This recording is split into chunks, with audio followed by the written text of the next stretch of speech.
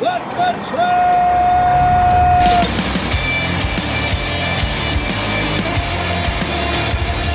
You are listening to What the Truck. Are you ready to truck it? It's time for your Nooner with Dooner. What's happening, everybody? You tuning in on Twitter and social media?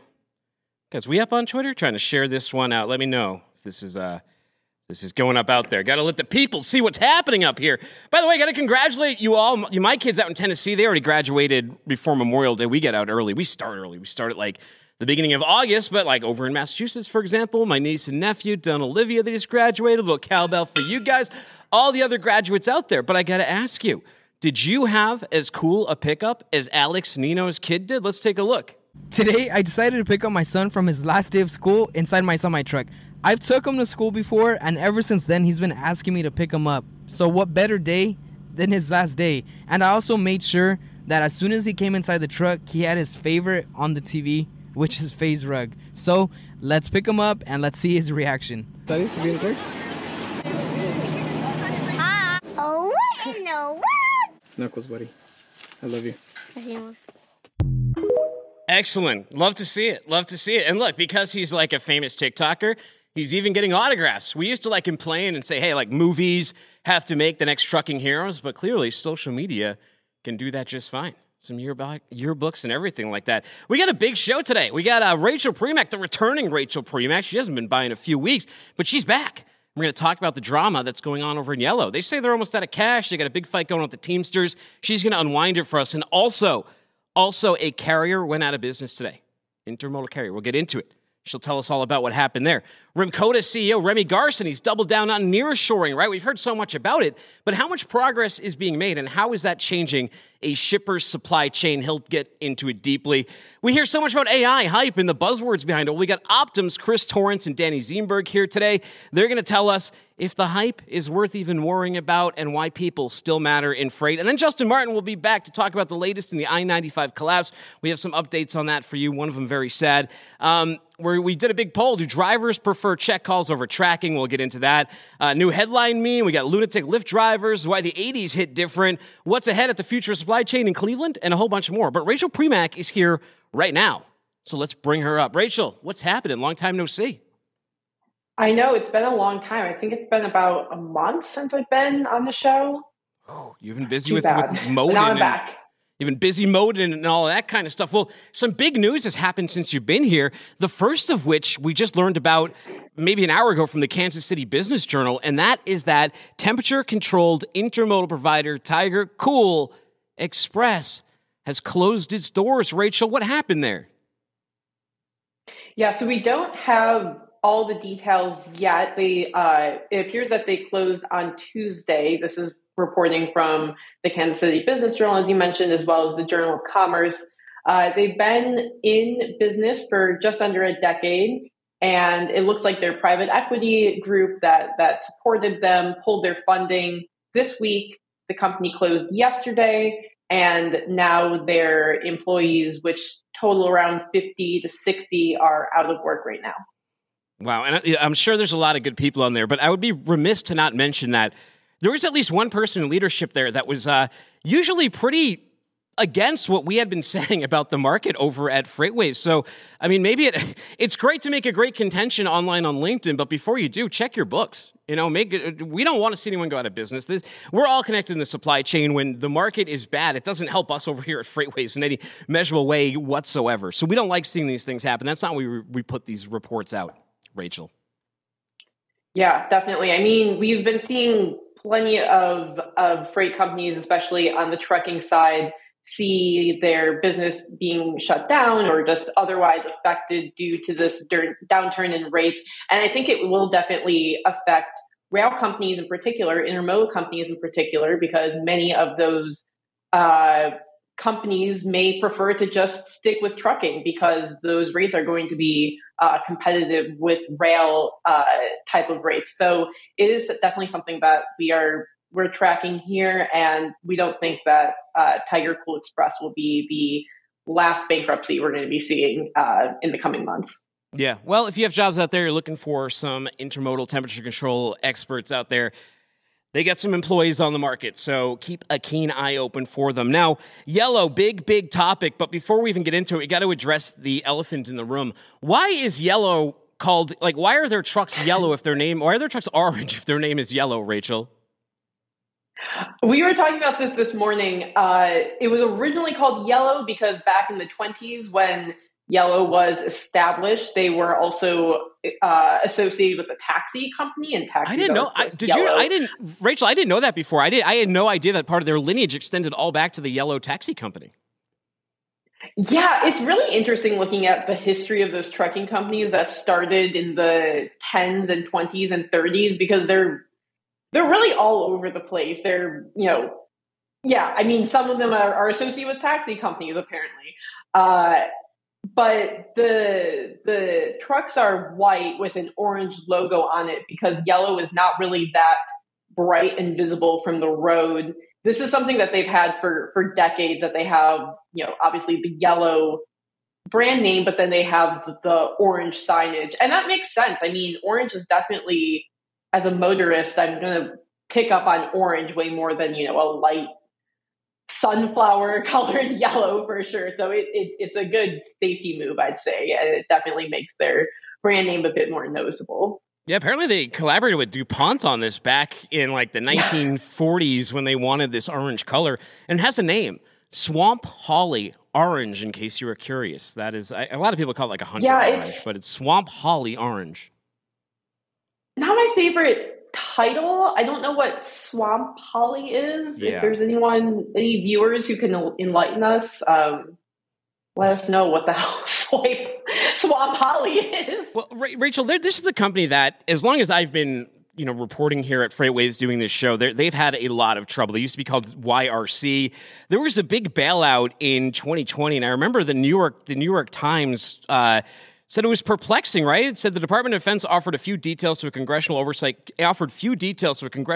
committee about why a struggling trucking company, YRC Worldwide, was determined to be critical to national security, a designation that allowed it to receive $700 million stimulus loan.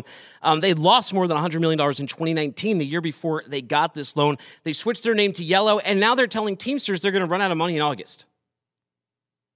Yeah, so Yellow has been struggling for the past several decades. They actually also had another close brush with bankruptcy in 2009. They managed to, strike this 11th hour deal to convert some of their debt to equity for bondholders who had some sort of stake in the company. And it's funny because I was reading this Teamsters press release on Yellow from 2009. And they referred to Yellow as, the cat with 9 lives. They evaded bankruptcy again. And that was, 14 years ago? And we're still kind of having the same conversation of how is this trucking company still around when they've managed to, they have $1.5 billion in debt. They've been in an incredible amount of debt for many years now.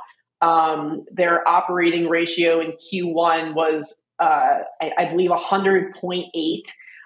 So they're, burning more cash in their operations than they are producing revenue.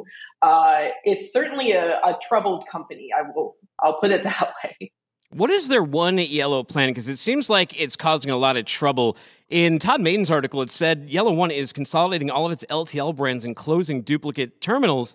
However, the latest phase of operational changes has been rejected by its union workforce.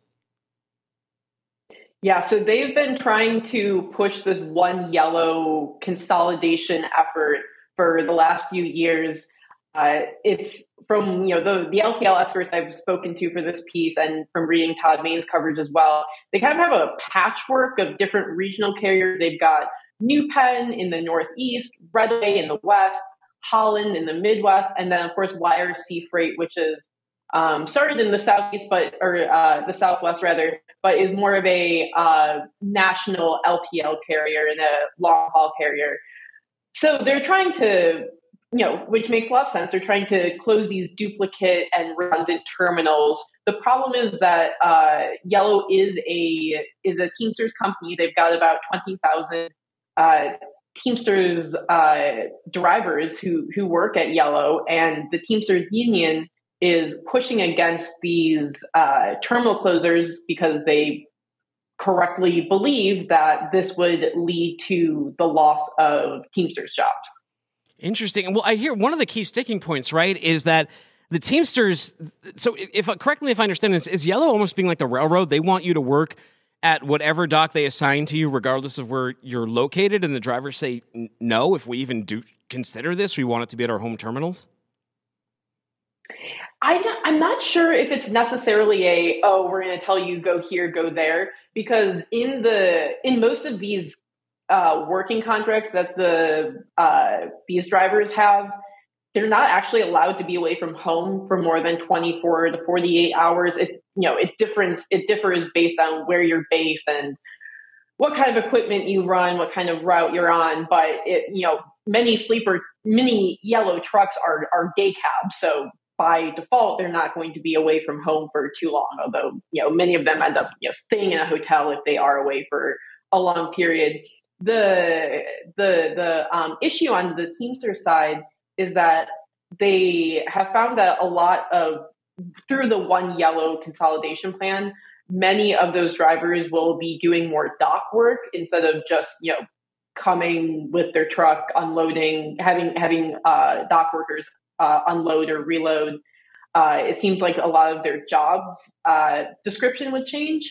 And I also spoke to one yellow truck driver based in the Northeast who said that with this new consolidation plan, he would see his hourly pay actually go down as a result.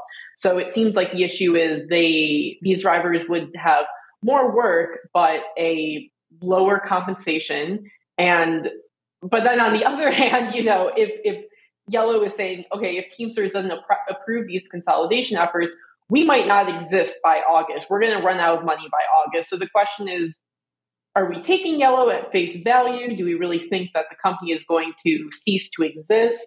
Should we risk having no job instead of a somewhat crappier job than we have right now? It's an interesting kind of debate that's playing out right now. Are they going to cease to exist? That's what management is telling these Teamsters. This is a company that's been bailed out before. Would the government bail them out again? Are they considered a Department of Defense, national security concern still? I can't imagine the government would bail them out again. I also can't imagine perhaps their bondholders will, swoop in and save them yet again as they did in 2009. But I could also see, their stockholders saying, okay, this has gone on for so long. Clearly, they can't get it together. But it would be a massive loss for the trucking industry because, according to at least one article I read in the Logistics Management Journal, that they have about 10% of all LTL business right now. So if they were to dissolve, it would not only mean the end of this, century-old company, but it would certainly leave a lot of routes up for grab. Interesting. What are this? Is this the culling that we need? Is this what the freight market needs for YRC to go out of, or Yellow to go out of business? So these rates go back up. I mean, depending on what side you're, I imagine if you're another LTL carrier, maybe you'd be happy to see Yellow dissolve. It would certainly be a massive reshuffling in the LTL industry because this is one of the last unionized carriers in LTL. They employ 20,000 unionized truck drivers. It would certainly shift a lot of business to the non-union LTL market, which has rapidly gained share in the last few decades. So it would be a massive shift in the industry that would have short-term effects on rates, as you mentioned, but also long-term effects in terms of how work is allocated among labor or union versus non-union companies. Interesting. Well, hey, thank you for getting us up to date. Now, what's ahead on Modes? What's coming up on in the show and in the newsletter? Exactly what we've been talking about right now. My article tomorrow will be about Yellow. Todd Maiden, our colleague at FreightWaves, has done a lot of really great reporting on what's been happening with that whole Yellow versus Teamsters debacle, but I'm writing this piece for those who know very little about LTL, which would include myself because I don't write too often about LTL. So if you need another sort of catch up on what's going on in Yellow, definitely check your inbox tomorrow. And yeah, that's what I'll have ready for subscribers this week. Well, very cool. Hey, Rachel, thank you so much for your time today. Appreciate it. Yeah, thanks. Take it easy. All right, everybody. Meanwhile.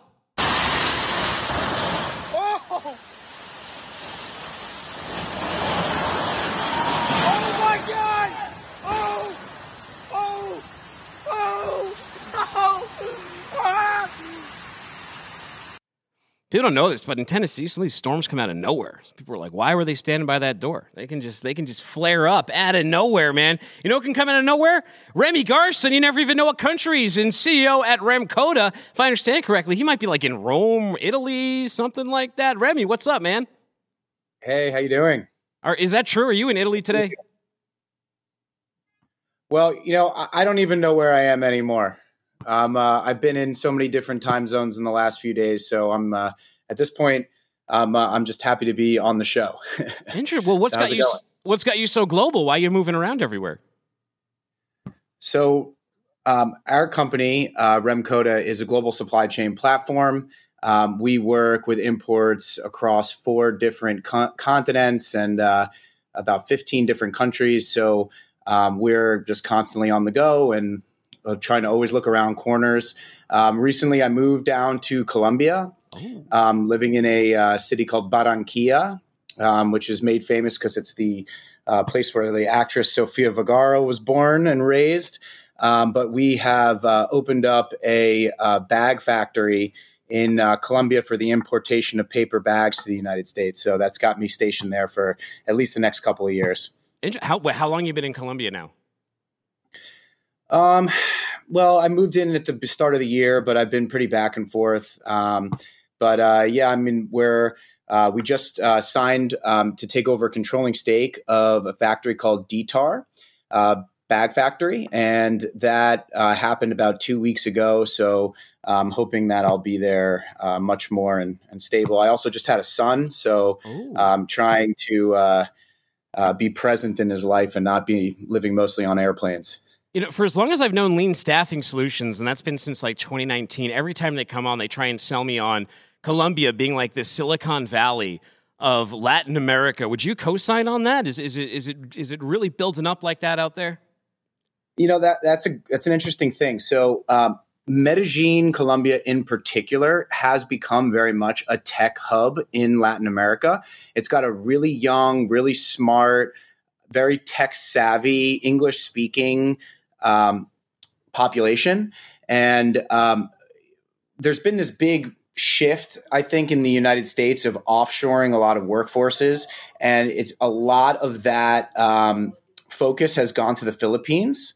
But what we're seeing more recently is that when you work with Colombia, you get a person that's working on your time zone who you can actually go and visit and more easily have them come and visit you in the United States. And so there's this shift towards working with Colombia. And even before we took over this bag factory, we started working with a lot of Colombians in our organization. They're great at logistics. They're great for graphic design. And they're very tech savvy and tech focused. Very, very cool. Well, so it's not just a headline then, right? People really are starting to nearshore. We saw like, nearshoring is going to happen. But then I always want to wait to hear from people that are actually doing it. Tell me about your nearshoring strategy and how does Colombia fit into it? Because I was reading, one thing I found interesting, I was reading one of your LinkedIn posts and you said that you had an article in Forbes. And in that article, you said, a big strategy of what Remcoda and what we're doing over at the larger parent company is creating at least duplicates, right? So in China, you have one manufacturing line, but you're really trying to move it to a reshoring situation where you have a duplicate line in another part of the country, Colombia perhaps. Yeah. Okay. So we'll take a quick step back. So Remcoda is a global supply chain platform. And so companies use us for whatever their product solutions may be and whatever their product needs may be. So we work traditionally with Asia, as Asia's been the primary source of manufacturing and sourcing to the United States for about 3 decades now. And what's great about Asia is they're extremely efficient. There's a lot of infrastructure there, and the cost of products are really low. And that's driven a lot by the fact that labor costs are really low out of Asia, and that their economies have effectively been built to support a manufacturing industry that exports to the United States and to many other countries in the West. And that has been super reliable for decades, and that's why it was the standard. But then in 2016, around the Trump era, we really saw some challenges and some chinks in the armor, if you will. It started with the trade wars, just the understanding by the politicians in Washington that exporting our manufacturing so exclusively to one country or one region of the world posed some geopolitical risks. It also started to erode, or really has eroded, our own manufacturing capabilities in this country. And so, again, politicians in DC taking defensive measures, and it's very popular politically to kind of bang the drum and say, we're going to start putting on tariffs. We started to implement tariffs on lots of Chinese and Asian-made goods.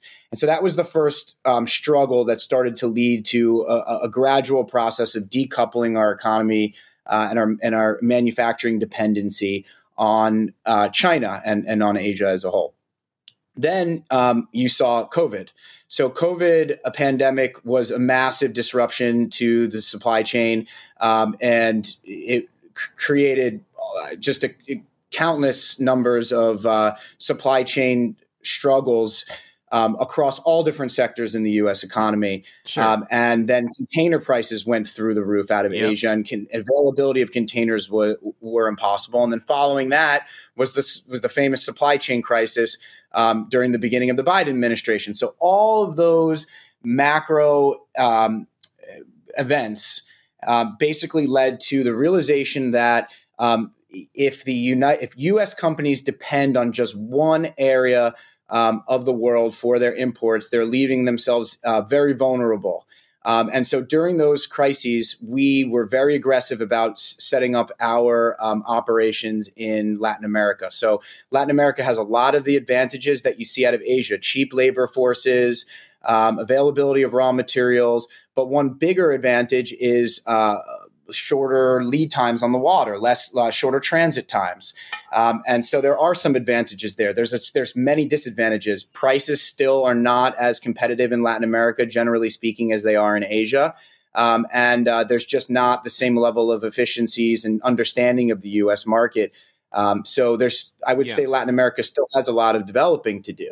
Yeah, Remy, I know a stuffed animal manufacturer. Just to what you're saying here, he's trying to move, at least do some dual production down in Latin America. But one of the issues he has is with the stuffed animals is just the quality, the raw materials at time, and as you mentioned there, the pricing, and then another issue too is capacity. Right, like the turnaround times just are not the same at some of the factories that he knows, and it's just not as easy to establish in some of these manufacturing areas like he's already done in China. I'm sure this can be learned though.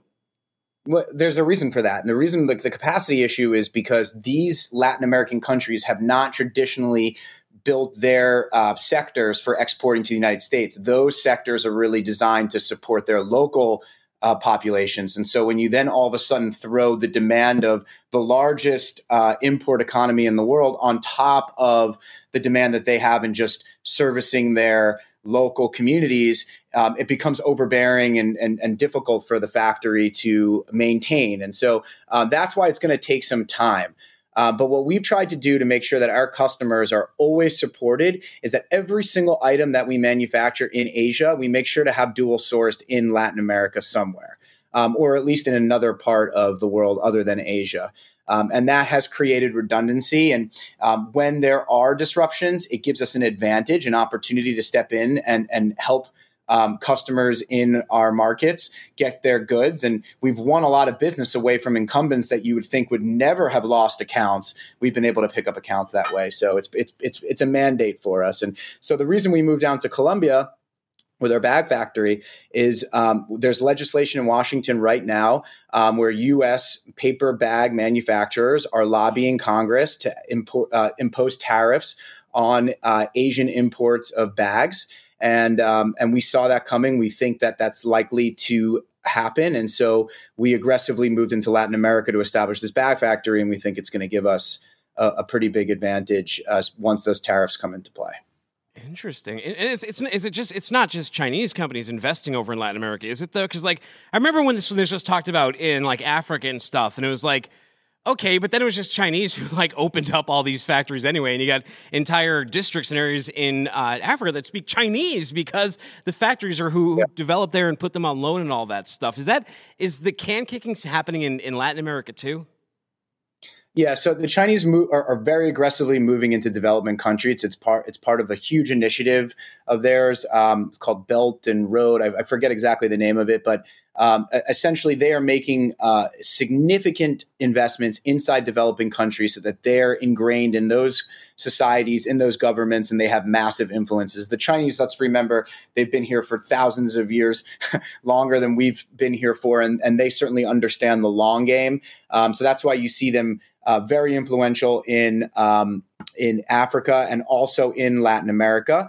And so the Chinese understand that they want to be near the market being the United States, as well as North and South America, but primarily the United States. So they're establishing Chinese manufacturing companies that either in Latin America or they're going in like we have into these developing countries, and they're purchasing factories and then using those as launching points to service the markets in the Americas. So you're seeing a really big movement of Chinese companies into Latin America. If you look at Monterrey, Mexico, which is a border town with the United States, just below Texas, you'll see Elon Musk has a Tesla factory there. There's a lot of manufacturing investments that are being made in Monterrey, and the Chinese represent more than half of those dollars. Makes sense. Well, before I let you go, one prediction. Let's say this trend continues, this nearshoring trend, especially in Latin America to the U.S. How do you see it changing freight? Changing freight? Mm-hmm. Well, okay. So the interesting thing about Latin America is you have the ability to truck into the United States. So you certainly can't do that from Asia or from Europe. So you're going to see a lot more trucking routes established between Mexico and the United States. And then you're going to see more action at the ports. There's ports on the West Coast and on the East Coast that get serviced by Latin American countries. So I think you'll probably just see an increase in activity and increase in freight rates as a supply and demand reaction. Excellent. Well, hey, Remy, how do people connect with you? How do they learn more about Remcoda? Oh, you can check us out at remcoda.com, or you can follow me on Twitter at Garson, Garson, Remy, Remy. Thank you so much. And thank you for having me. Thank you so much for stopping by. I appreciate it, man. Enjoy Italy. Appreciate your time. Take care. Yes. Thank you. Bye-bye. Man, he's all over the place, man. Jet set lifestyle. All right, everybody, elsewhere. Let's take a look. So this is in Hong Kong, right? These people are eating at a restaurant, and there's a big storm blowing through. So for some reason, they decide that maybe their body weight will be able to keep this roof from flying away. And as you can see, that didn't work. And can we loop this a couple times? Because now when you're watching this, I want you to pay attention to the other side of the room. You see this yellow girl here, but watch the two people holding on the other end of that room. One guy gets lifted up about 15 feet. He looks like Jeff Hardy doing a swanton bomb onto a table. And the guy in the gray shirt, he goes somewhere over the rainbow. In fact, I had to look into this because everyone online is like, where is that guy still in the air? Where did he land? Well, it says right here, pictures are circulating online show a man in a gray shirt landing on the roof. I guess he held onto the roof, The roof folded back and he landed onto the roof. But listen to how much of a trooper this guy is. When he got up there, he found a hole in the roof and he climbed back down through the hole and he sat down and he went right back to his game of Mahjong that he was playing with other patrons. It's just like, you can tell this is in America. He didn't go like demand to speak to the manager or something like that. This guy was just like right back into his game, and it has a happy ending. Because you had to go through this storm, it says the manager of the store decided to give everyone their meal for free. Well, thank you. Anything that happens well. Let's talk to Chris Torrance, Chief Strategy Officer, and Danny Zienberg, the Senior Project Manager over at Optum. How are you guys doing? And have you ever ended up on a tent in the sky before? Wow, man. I don't what's know. up, dude? Yeah. Chris, I could see you up there, man, at like Manifest flying across Vegas or something. You were there. That's the last time I saw you. I think out on the patio area out for the Manifest Vegas show. That's how I got home to Chattanooga. I just held on really tight, man. Lovely. By the way, I saw you on LinkedIn. You posted that you were at Blues Traveler at some conference, and it got me curious. And I'm going to ask this to both you guys. What is the best live show you've seen at a logistics event? Oh, man, that's a good one, Dooner. I'm a product of the, born in the 70s, really product 80s and 90s, probably similar in age to you. So to be honest, Blues Traveler was pretty good. I think I saw that was the truckload, the TCA event. Yep. What was I go to so many of these things, I forget, man. They kind of blend together, right? I'm a hardcore Blues Traveler, man. John Popper, right? Danny, you co-signed that? Were you at that one? I was there, and that was really an epic show. It looked very different from the Blues Traveler I remember when I was younger, but still had the same energy. For a logistics event, I got to put that up at the top too. But I will say I have a throwback to a business conference I went to about a decade ago, and Grandmaster Flash was the lead performer, and that was pretty epic. It would be hard. Yeah, hard to beat that one. Hard to beat that one. Let me ask you guys. So Optum has been around for a while, even though you guys like talk about AI and stuff like that. You have like over decades experience, especially on your team. Who wants to tell me what Optum is? Oh, I'd love to. And happy Flag Day, by the way, Tim. Oh, yeah. I know you're all over the board here, but we're representing We Move America over here because sure. It's really, for us, logistics is the basis of how everything in America operates, right? If you can't get from point A to point B on your last segment, we were covering basically the shortfalls in capacity that we've gone through recently. And honestly, Optum started as basically a custom solution company. We would get a problem, we would solve the problem for you, anything across the logistic and analytics space. But it's bootstrapped by one family, one man, professor, MIT, moved on to University of Florida. And what we started is just solving logistics solutions in like the rail space. And if you think trucking logistics is hard, imagine only being allowed to have one truck on one road at a time. Wow. We expanded from there into less than truckload markets and then into airlines, and airlines skyrocketed. That part, obviously, the logistics of connecting flights across the countries between hubs, pilots, and everything is a huge, huge issue. That skyrocketed, and then we refocused a lot of that business that it generated into the LTL market, and now our entry into the truckload market. Interesting. But honestly, just real quick, artificial intelligence is a huge buzzword. I mean, you'll see it if you try to search it right now. I don't even know how many millions of search hits you'll get, but really at the core of it, there's nothing artificial about our intelligence.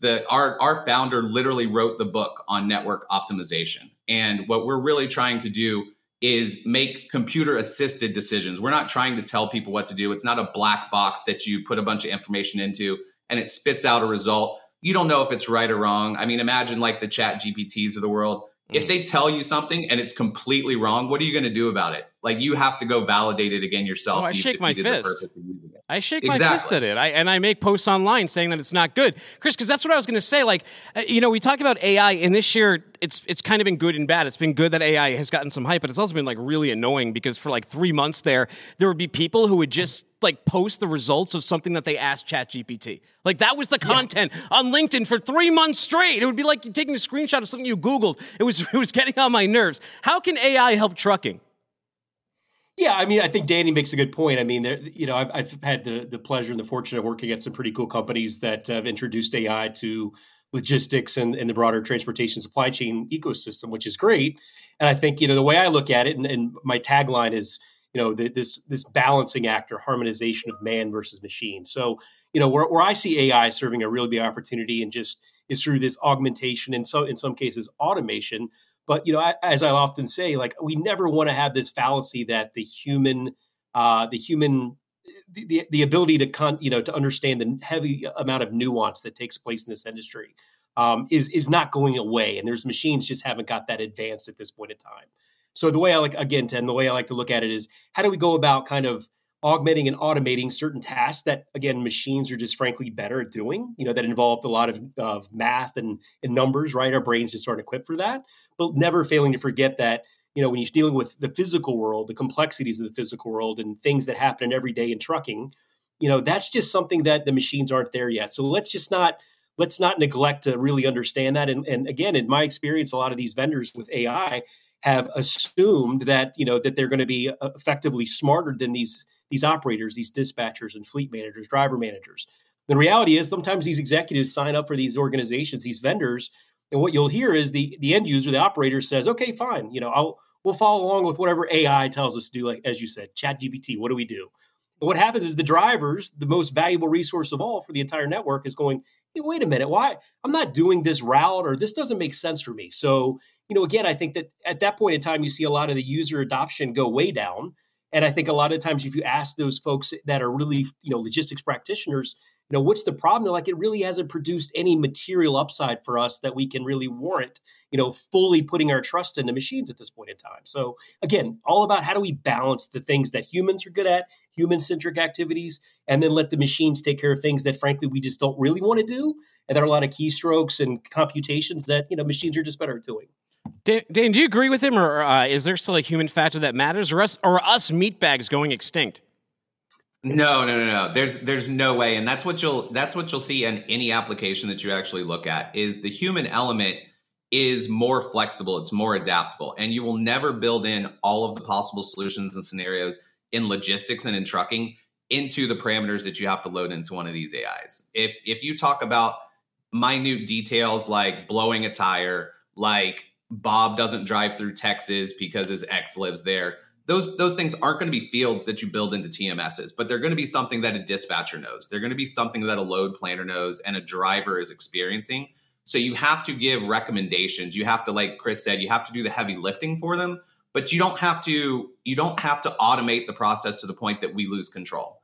Because that's when you think back to like the old Jetsons cartoons, when the computers went crazy and all the hands started coming in and doing all the things. You're standing upside down and backwards and your clothes are inside out. Like, that's what automation does when there's no human element. And that's why we like to approach it more from the human-centric side of assisted decision-making rather than just complete automation and lack of control. Interesting. Well, before I let you go, Chris, what should we be excited about? Anything cool coming up out of Optum, or anything we should know about? Yeah, well, I mean, I think I'll see you next week in Cleveland. So that's not a bad way to start off some exciting news. But I think, as Danny said, Optum's got some really cool things going. It's a proven organization, and they're really starting to penetrate into the truckload segment, which is obviously the big slice of pie. So, we're going to be out and about a lot. And again, starting in Cleveland next week. So we'll see you soon, Tim. I'll see you guys there. If they want to learn more about Optum, where do they go to, Danny? Optum.com. You can follow us on social media, LinkedIn and whatnot. But if you want to see all the products, especially in the LTL space, which the majority of the market is adopted, you can read all about our different optimization products at Optum.com with a Y. We'll see them over just go to Optum.com, and then in a week, see us over in Cleveland if you're around. Come over and stop by their booth, say hi to me. Love seeing you guys. Thank you so much for stopping by today. Awesome. Thanks, Tim. Take care, you two. All right. Now it is time for Super Trucker Justin Martin. There we go. Needed the echo side. I like that you did like the Hulk Hogan thing there too, Justin. Don't have me on screen. There we go. Yeah. I was listening for it. What's going on, by the way, Poison Ivy? Where are you sitting in a greenhouse today? Well, since I used my other laptop upstairs to stream the show on TikTok, I've now taken over yet another room, much to the chagrin of my wife, to join your guys' show. But no, these are just all my houseplants I've been collecting since the pandemic started. This is maybe like a quarter of them. The actual shelf just keeps going. Any carnivorous ones? Nah, no, not anymore. All the ones I had, yeah, they kind of passed away. Oh, I watched one alive. I watched one violently eat a spider the other day on Twitter. Yeah. It was like twitching and everything in there. It was pretty hardcore. Like I said in the tweet, they eat more spiders in the wild than flies, but I guess Venus flytrap has a better sound to it. Yeah, I guess so. Shut your fly trap. Yeah. Well, hey, we got to start off with some bad news here. 95 collapsed. Yeah. They dug through the rubble and they made an unfortunate discovery. I don't know why this took like 24 hours to come out. Initial reporting said that there were no injuries in this accident, but it turns out the driver, Nathaniel Moody, show a picture of this gentleman here. Rest in peace, Nathaniel Moody. Thank you. According to ABC6, sources and family members identified the driver of the truck that crashed and caught fire underneath an overpass, causing the collapse of those several northbound lanes we talked about. They say Nathaniel Moody was behind the wheel of the tanker truck when it crashed around 6 a.m. Sunday in the, was it Tacony, Justin? When I did this before, you told me that I was mispronouncing these things. His family says he was awesome. He was awesome. That's his cousin Isaac Moody while fighting back tears. He said he said his cousin was his best friend. Tough stuff. Justin, what's been going on there? He sounds like any guy I would have been working with when I was at the Postal Service. Good local guy driving to, help keep his family running. There's like really grainy surveillance footage of the accident itself when it occurred. Yeah, you can tell we have all that. Guys, start rolling that video footage, please. Yeah, and so you can see the accident occurred in the early morning hours. And that exit itself, it's a real sharp turn. You're coming off at 95. The speed limit is 55. But everyone's doing, 70 plus, and then that exit's a 25 mile per hour turn. So yeah, you really got to watch your speed. There's another exit just north of there. It's real notorious, Woodhaven Road. They get rollover accidents on that one all the time too. It's really unfortunate because this whole area has been under construction for years now. They literally just finished that brand new overpass, I believe, last year. So it sucks. As soon as they finish one project and move on to the next, they got to basically hit the reset button. I'm really hoping they get this back open again, and taking months, not years, like they did originally.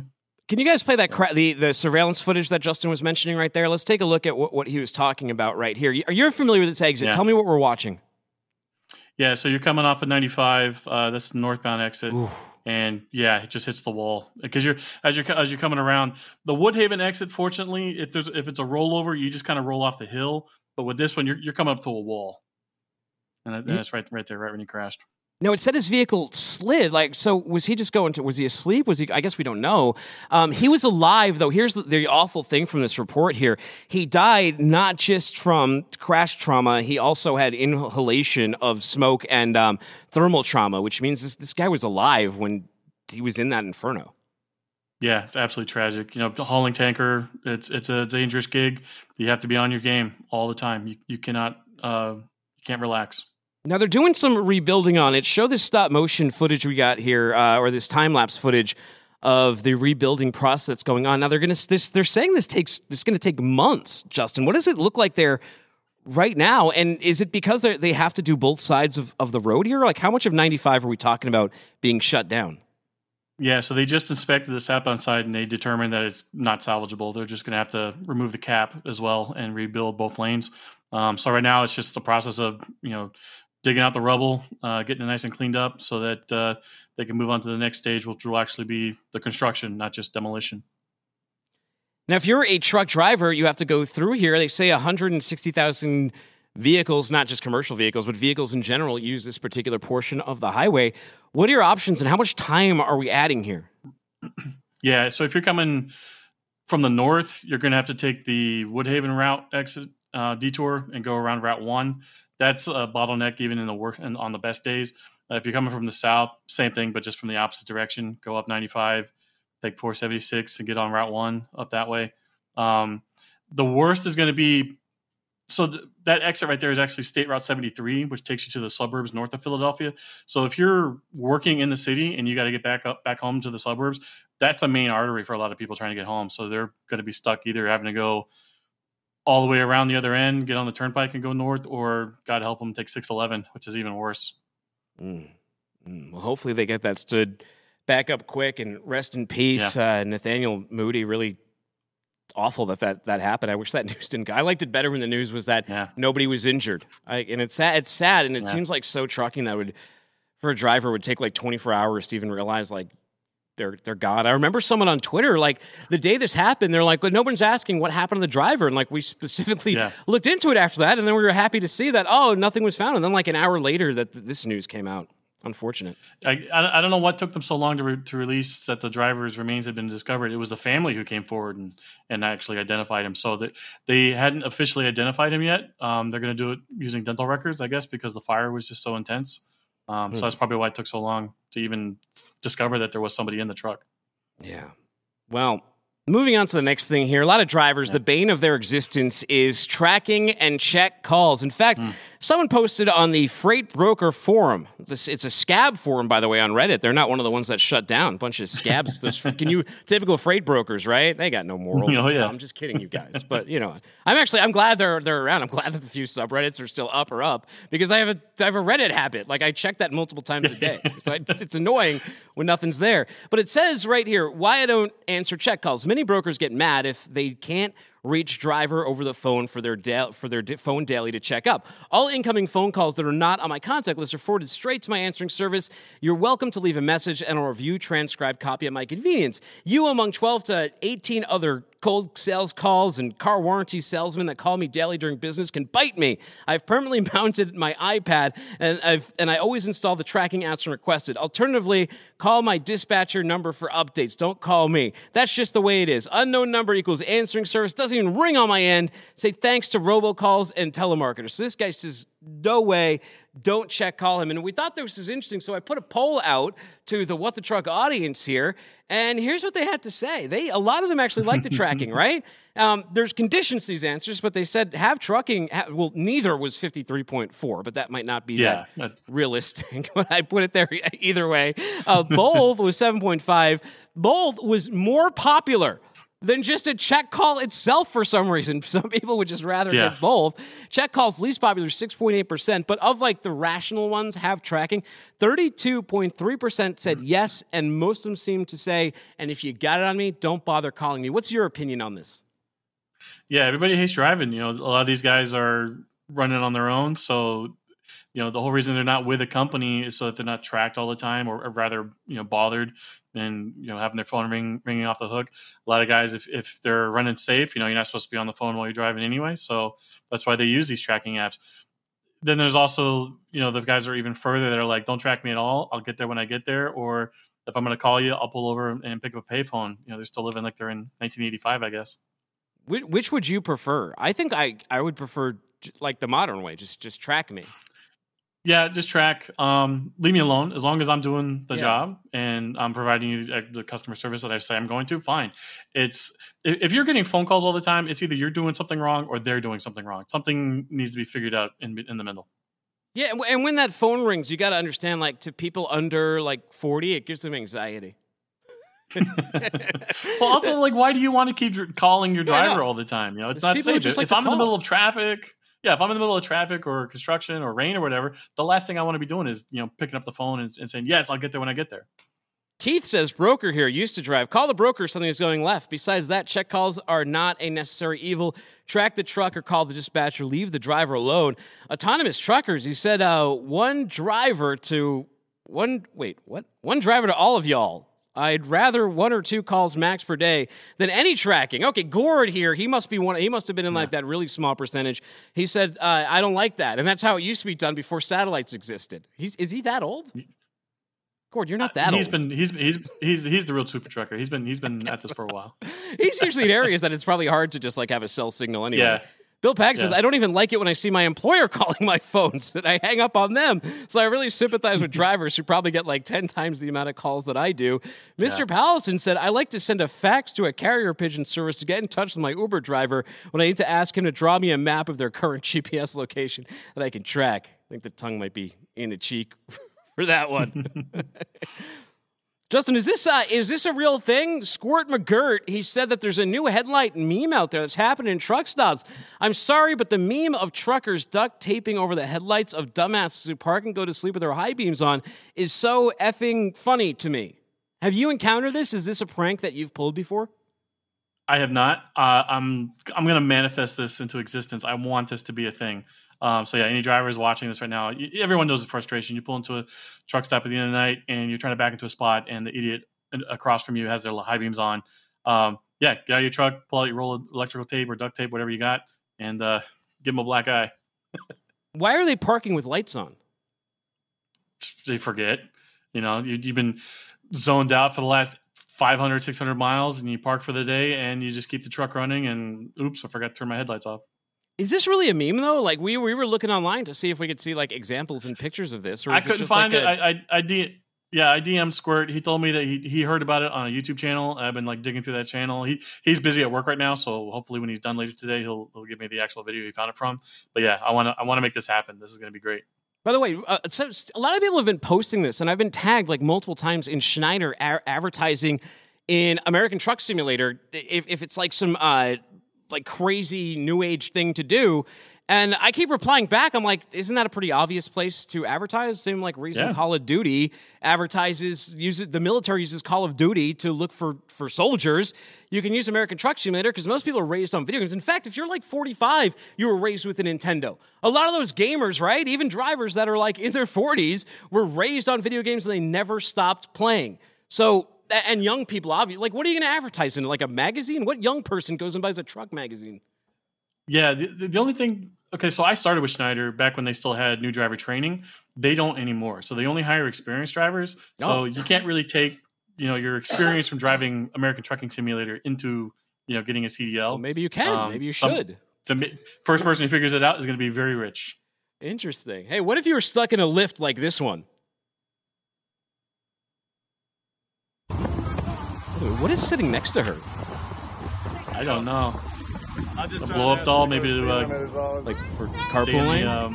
Carpool lanes, yeah. So I guess what happens here is, is this recent? Like, why are they fighting over a COVID policy? Apparently, she has like her sunroof and all of her windows down because of some COVID policy she's referencing, and this guy doesn't like it and thinks she's driving too fast. So he told her to slow down, and she's just not having a day here, is she? No, it sucks because I'm sure there's like drivers who get like insane passengers too. But you could be a perfectly normal person. You have no idea who that person driving the car is going to be. It sucks that both of them had to meet like this. And now he's abandoned on the side of the highway. Are these two dating or something? Like, is there something we don't know? Are these a married couple? Like, literally leaving them on the side of the road? He should have canceled that ride right when she pulled up because there's a lot of red flags there. I mean, windows down, mask on. Bozo the clown sitting at the It doll, Pennywise sitting next to her. I don't know. Yeah, too many red flags for me. Thanks. I'll take the next car. That just happened to me. Maybe she's still living like she's in the 80s, right? Here we got a clip of, what some people might call the good old days, although, was it? Let's take a look at our ancestors. Any attempt to restrict drinking and driving here is viewed by some as downright undemocratic. It's kind of getting common when a fella can't put in a hard day's work, put in 11, 12 hours a day, and then get in your truck and at least drink 1 or 2 beers. They're making it laws where you can't drink when you want to. You have to wear a seatbelt when you're driving. Baby. Pretty soon we're going to be communist country. Any attempt to restrict drinking and driving here is viewed by some as downright. You need that. She says, we always think whenever you take a freedom away, you think we're becoming a communist country. Although it's really not like a good look to sit there like with your baby next to you, decreeing the fact that you have to like wear a seatbelt and not drink while driving. Yeah, and it's a testament to like how well. So this all was pushed by Mothers Against Drunk Driving, and I think it was a good mission at the time. But you can tell just how hard of a cultural shift it's been since this stuff was implemented. Like people our age and younger, the idea of like having a beer or two behind the wheel while you're driving is like it's insane. I'm sure many people do it, but it's not normalized. Is my point. It was normalized back then. Yeah. Yeah, well, and everything back then was brown too. Like when you see these videos and it has that, it really did. Like everything was sort of that. Every room was that color. I think that's why, like when they made cartoons and stuff and like fashion, they try to go like those neon colors because like everything else in your environment back in the 80s, and if it wasn't brown, it was like nicotine stained brown because you could smoke everywhere. Like in the grocery store, like a little kid, people are burning you with cigarettes as you walk through like Bradley's or Toys R Us. Wild. Imagine going shopping now in the grocery store and there's like cigarette smoke stains everywhere. Ugh. Yeah. Well, it depends. You go in the right area. You go into like the Pickle Barrel here in Chattanooga, you can relive the 80s. They still have smoke. There was one bar I used to go to in South Philly called Ray's Happy Birthday Bar, and they were like one of the last bars to be grandfathered in that still had smoking, and they don't anymore. I don't think there's like any places left that do. Hey, let's skip the skillet. Who cares about a $400 skillet? Let's look at this TikTok recipe because we don't have much time left, and it kind of doubles as a rate to strap work, too. So roll this tape right here. Let's see what this guy's concocting. Eggs in a paint I was bucket. unsure about the paint can, but as soon as the milk and the cream was poured in, I was like, oh, I got it. Yeah, so apparently this guy's making some ice cream in the, maybe like the least efficient way you could possibly do it. I think it's great. Otherwise, you're hand cranking that thing all day. Oh, really? Well, the thing I don't like about sometimes making your own stuff is you go to make some ice cream, you're like, this will be great, and then you get home and it costs you like $37 to make your ice cream. Because you have to buy all this damn stuff when you could have just got some like Ben & Jerry's or something. Exactly. And I don't know, but at least for me, anytime I've made homemade ice cream, it like melts way faster than like store-bought ice cream. Well, because you're not putting like the crap in there. The combiners and the emulsifiers and all that stuff. So how long do you think he has to drive for? Oh, probably a good 15, 20 minutes minimum. So just drive to the grocery store and back? But like don't go in the grocery store and buy anything? I want to know if he like went into town, like if people reacted to this. Oh, like what is... you think he got pulled over? Is that illegal to strap a... Fake down in here? Giant Gatorade? Tell you what, it looks good. It looks good, though, when he opens it up here. I'd eat that. Yeah, I mean, it doesn't look bad. I'd hit it. Well, anyways... Ice cream. Well, you guys want to see this? We'll be at Future of Supply Chain in a week. Less than a week.